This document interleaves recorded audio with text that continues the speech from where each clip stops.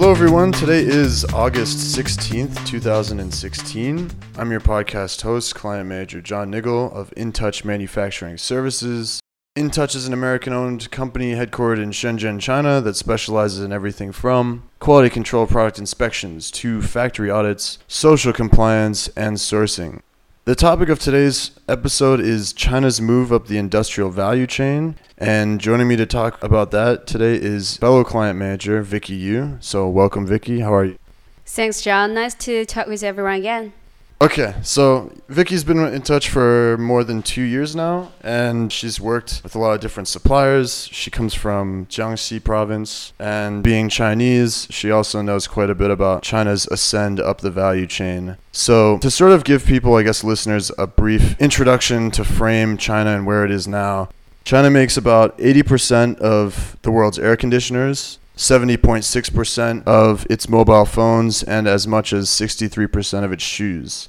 So it's definitely holding its own in terms of being a manufacturing hub around the world. But recent changes that I think a lot of people are aware of, including rising wages and foreign competition, have made it difficult for China to sustain its current growth. The Chinese government has set an annual growth goal of 7% between now and 2018.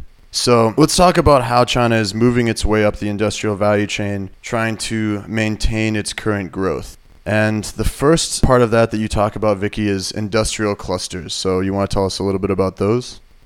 Yeah, no problem. In China, a lot of cities, they have been putting a lot of effort to make themselves known for a specific product, which we know as industrial cluster. For example, Foshan, a city in Guangdong, people know it as a furniture city because a lot of furniture manufacturing are happening there. And a city in Fujian called Putian, people know it as a shoe city because manufacturing shoes a lot.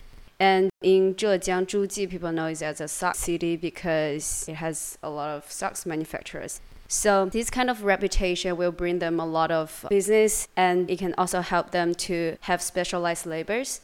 And also it's easier for them to communicate with each other and to have a complete supply chain from the raw material to a more in-depth manufacturing process. And also this kind of large scale can help them lower the cost. So it's really a lot of benefits and help them to keep competitive.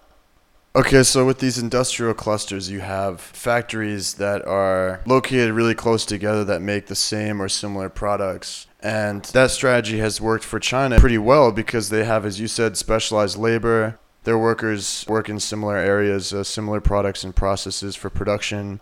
It's obviously easier to communicate with suppliers that are close by, not only for logistics purposes, but also you have people with similar culture living together as well, similar language, so that's good. And you mentioned economies of scale and working more efficiently, so that's been able to save manufacturers on costs as well. The second part that you mentioned here, which is part of China's move up the value chain, is investment. Do you want to touch on that briefly?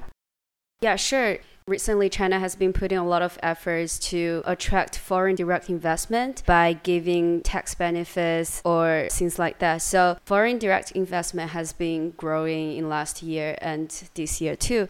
And also local governments, like at provincial level or city level, they have also put a lot of efforts to first make sure their city is known for something and also just investing to build up the infrastructure and to have better facilities. Okay, great. So there's foreign investment, domestic investment boosting the development of manufacturing a little further. You also touched on China's shift to a consumer-based economy. What does that mean for manufacturing and how does that help to bolster it? Because the service industry in China has been growing dramatically these years, in China used to be mass production, a certain type of products, and they're looking for the market. And now it's more like, I know what the customer wants, and I try to produce what they want. So this is more efficient, and this helps them to get more clients because people want something different. Right, yeah, I think, as you mentioned, part of the motivation has come from a growing service sector. And I think now that Chinese start to have more money to spend on luxury items and just more discretionary income in general, they're a little bit more picky about what they buy in terms of brands and quality, and I think there's a greater focus on quality. I think probably like 15, 20 years ago, from my personal experience, what I've noticed is I think I wasn't here 15 years ago. But I feel like foreign brands were a little bit more popular then, and there weren't a whole lot of Chinese brands that were filling that role as like a domestic brand that people look to for quality. But now you have sports companies, something Degrees, like 365 or something. They sponsor foreign athletes in the NBA and stuff, and they've got other brands as well for like consumer electronics and Xiaomi, Huawei, these types of brands. So they're clearly innovating and they're working to fill the domestic demand, I think, with consumers. Another point that you mentioned is a government initiative called Made in China 2025. Can you tell us just a little bit about that? So people know made in China as cheap, low-cost products, and you may use it for one or twice and it's going to be broken. And China really tries to fix that image and improve the quality of the products. So that's why a lot of the manufacturers, they have put efforts to upgrade their machineries and put a lot of efforts in the quality control to make sure their products is better and the customers have a better experience using them. For example, Foxconn has implemented a lot of robots to replace their manual labor to make sure all the products have a certain standard of quality. And this also helps them to cut the cost.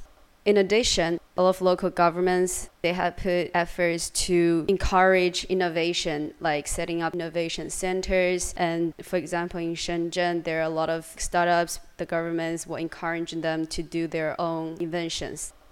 Yeah, you mentioned a little bit about automation, and that's, I think, a big part of the plan too, is automating a lot of these processes because, like I mentioned in the beginning, and what we talk about often is that wages are rising in China, manufacturing wages are rising. In some places, I know in Guangdong province here, in Shenzhen as well, wages have increased sometimes more than 10% a year, which is quite fast. So sort of in an effort to limit those costs, they work more with robots. They try and automate processes so that they don't have to depend so much on manual labor.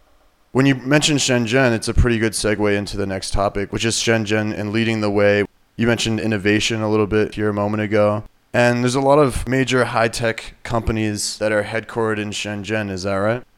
Yes, true. Shenzhen has been ranked as the #1 competitive city in China, which has beaten Hong Kong. And Shenzhen is now being known as the Silicon Valley in China. And a lot of high-tech companies such as Huawei, Dajiang, Tencent, their headquarters are all here. And they have boosting the innovation in Shenzhen a lot.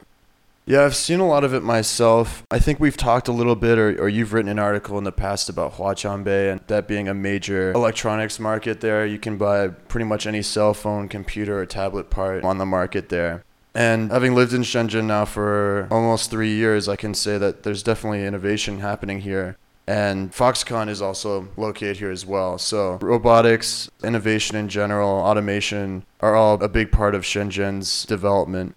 So now that we've talked about how China is moving up the industrial value chain, how is this going to affect manufacturers who import from China? How will value-added manufacturing affect those importers? First, we can definitely see a lot more opportunities for importers to buy high-tech products from China, such as tablets, phones, electronics products.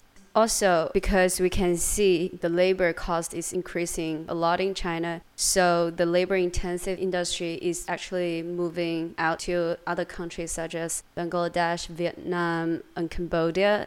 So importers may find it harder to get a good supplier in China for those kind of products. Okay, so the higher tech products, things you mentioned like consumer electronics, I would add to the list, I guess, like drones, certain types of batteries, car batteries, for example, for electric vehicles. Those types of things will be more readily available in China and at a competitive price. But things like garments, textiles, shoes, footwear, these types of labor-intensive products will be likely outsourced to countries with lower labor costs. So I guess the conclusion here really is that it's going to be a challenge for China to continue to grow its manufacturing sector the way it has in the past 10 to 15 years. There's a lot of competitors out there like South Korea, Taiwan, Japan, Germany, the United States who are all trying to innovate at the same or similar level. So it's up to policymakers to put the incentives in place to encourage foreign direct investment, encourage and continue to encourage innovation in places like Shenzhen and elsewhere. I don't think it'll be easy. Do you have anything to add to that? I think that's a great point. China has been facing like a lot of challenges to its traditional industry, like you mentioned, garments, footwears, and it's not really easy to keeping competitive in manufacturing and keeping the same level of economy growth. But the government and the policymakers, they have seen these issues and they have been trying to change the strategy and make sure China still keep growing the value chain. We definitely see things change, and as InTouch is doing quality control, we can see more and more clients are coming here for electronic products and high-tech products QC service. So that's definitely a good thing for us because it's bringing more innovation and it's bringing more profits to the country in general. Yeah, I would agree with that too. Being at InTouch, I see a lot more value-added manufacturing that we work with in terms of the factories and the clients that we service. With that, I would like to thank Vicky Yu for joining me to talk about China's move up the industrial value chain. So thank you, Vicky. You're welcome and looking forward to the next time. And I'd like to thank our listeners out there for tuning into today's broadcast and remind you guys to check us out on our social media channels, namely Twitter, Facebook, and LinkedIn for some daily tips and advice there, as well as industry news. You can also check out our YouTube channel for some interviews with industry experts and some on-site inspection videos. And be sure as well to check out our SlideShare channel for some presentations there that are industry specific. And finally, if you'd like to get in contact with us directly, you can drop us a line on our company website that is www.intouchquality.com. Thank you.